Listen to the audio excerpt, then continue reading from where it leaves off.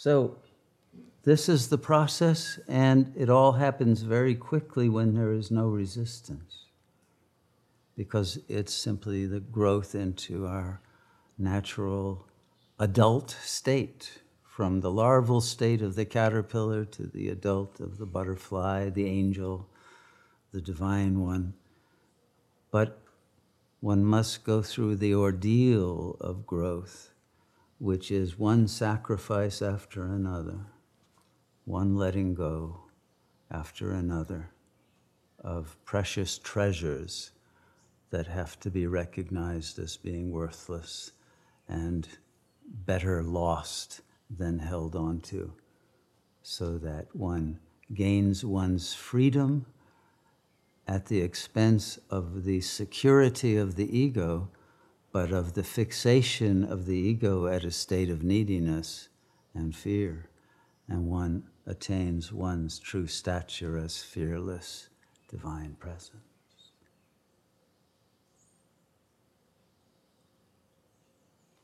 And this is part of honoring oneself. So that's the good news. Now the bad news. In theory, all of this is very simple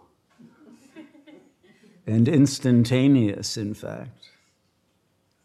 In practice, however, the ahamkar, which is that habit pattern of producing egoic level thoughts and emotions,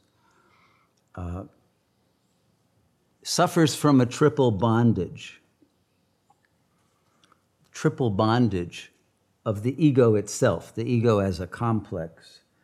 And that bondage is made up these days in a postmodern ego context of distrust, disloyalty, and disunity. Nearly every ego has distrust of the other, distrust of love, distrust of oneself, distrust of God, distrust of the goodness of the universe. Everything is distrusted. There's a total cynicism and paranoia that is always lurking. If it's not the leading fragment, it's always stopping one from taking risks, especially not taking the risk of giving to another a piece of one's heart, or rueing that you did give a piece of your heart and now you're bleeding because it was stolen from you and you received nothing in return but wisdom. So the issue of resistance always circles around love. And the reason that is that everyone has three mothers, okay? And this is a very important structure. It's one of many triadic structures within the ego, which is omni-triangularity in a way, as a totality of its own complexification. But at this level, everyone has, to some extent, a good mothering object, okay? It may not be your birth mother. You may have been adopted. You may have been, emotionally abandoned, but it turned out that the grandmother gave you some attention, so your good mother was the grandmother or the niece or the sibling or whatever. But there's a good mothering figure that you have to hold on to, even though it might be very sputtering and weak and inconsistent. But you also have a bad mother, the one who failed you, the one who punished you, the one who called you names, the one who was too locked into her own narcissism to be there for you in the way you needed. And it's very difficult to get this good mother and this bad mother to be integrated. So, you can see both. And one of the reasons why it's so difficult to achieve this integration and say, okay, she was good enough, I survived, and I can accept it without being, furious at the bad one and overly naive about the good one, and always keeping those fragments split apart. But there's a third one, which is the unknowable mother, because you can never be sure. What is she thinking? What is she feeling? What does she want from me? Who am I to her? You can never know that. And your uncertainty about who you are to her keeps you in a very, not just paranoid, but almost a paralyzed state, because that indeterminacy produces a fear that you will become vulnerable to a very unpleasant surprise at any moment. And so the defense against vulnerability becomes very difficult to overcome. You could deal with the bad mother and say, okay, I know what her tricks are. I don't have to be triggered. I can deal with it. But the unknowable becomes a problem that the ego cannot surmount. And what it does to deal with it is it creates an unknowable core of itself and say, I'll be equally as unknowable. And that gives one a sense of safety, right?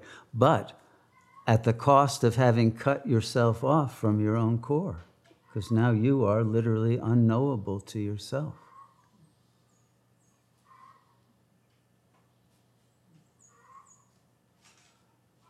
And this is a tragedy that is almost never recognized, that causes many more tears than people realize as to why they're crying. But this unknowability and that results in an indeterminacy that produces an insecurity about oneself as well as about the other, has many repercussions and consequences karmically. Lacan dealt with this idea actually in one of his seminars, and he called this unknowable other the das Ding, taking it from Immanuel Kant's idea of the Ding an sich, right? You can never know the thing in itself. All you can know is what your senses give you, but they only give you a biased, partial view. You never see reality. Kant was aware of that. So it's particularly true of the mother, but then it generalizes and becomes a pattern which does two things. It creates the need to be able to interpret the other accurately, but it also creates the need, because you can't interpret her accurately, to project a fantasy of your projection of what you think that unknowable one really is. So you can relate with some sense of certainty. I know who you are and what you want, So this is one of the reasons for coming into Master's Discourse, so that you can assert and declare that you know what you don't really know. Right? And that has other consequences in terms of an imposter complex, etc. But the need to interpret correctly can produce, therefore, either a petrification of the ego at a fixed level of certainty that then will not grow because it doesn't want to feel disoriented and clueless, and I don't know what's going on. and what I should do, and how do I act, and what's acceptable to the other, So there's motivation to remain in a very narrow defile. But there's also motivation to grow to the point where you can correctly interpret, where you can break through and recognize what's in that dusting. And the reason that's possible to do that is that at the level of the real self that is now unknowable, you and she are the same. And therefore, there's a quantum entanglement that knows, right? A resonance that isn't possible at the ego level, because you can't really relate to either the good one or the bad one, because they can flip at any time. And they're not able to be consistent, nor are you able to be consistent any longer, because you also are split into a good and a bad and an unknowable, right? And so it's very hard to negotiate relationships, because sometimes it'll be the good with the good, and sometimes it'll be the good with the bad, and the bad with the good, and sometimes it'll be the unknowables and say, who are you, and why are we with each other, and what is this? And nothing makes sense suddenly, right? And you can alternate between these levels, and you can alternate between those levels at every kind of relationality. Why am I in this community? Why aren't I out there making money, having a capitalist life and doing et cetera, right? You can question and doubt everything, and never be sure if you're on the right path. Or you can grow to that level where there is knowledge, but at the cost of the release of all delusion. So, the problem comes down to one very simple drive of every ego. And that is, every ego yearns, longs, demands to be adored by the other, unconditionally adored. And it can't get that from anyone. It can't get no satisfaction. Even if it's there in one moment, but will it be there in the next? Will I suddenly be the bad one? Will I suddenly not know who I'm with? Will I suddenly feel like this is surreal? Will the bond break? Will I be abandoned? And so all of these doubts create an unwillingness to adore the other, or even to accept that adoration with an open heart that would make one vulnerable.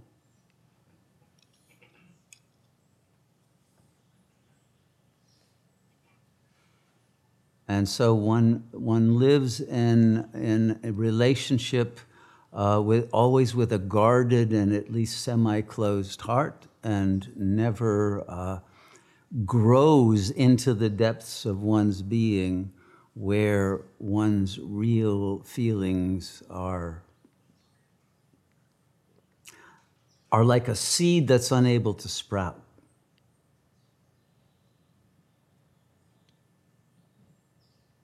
And instead, the weeds of the ego's projections, anger, anxiety, depression, all of that take over the garden.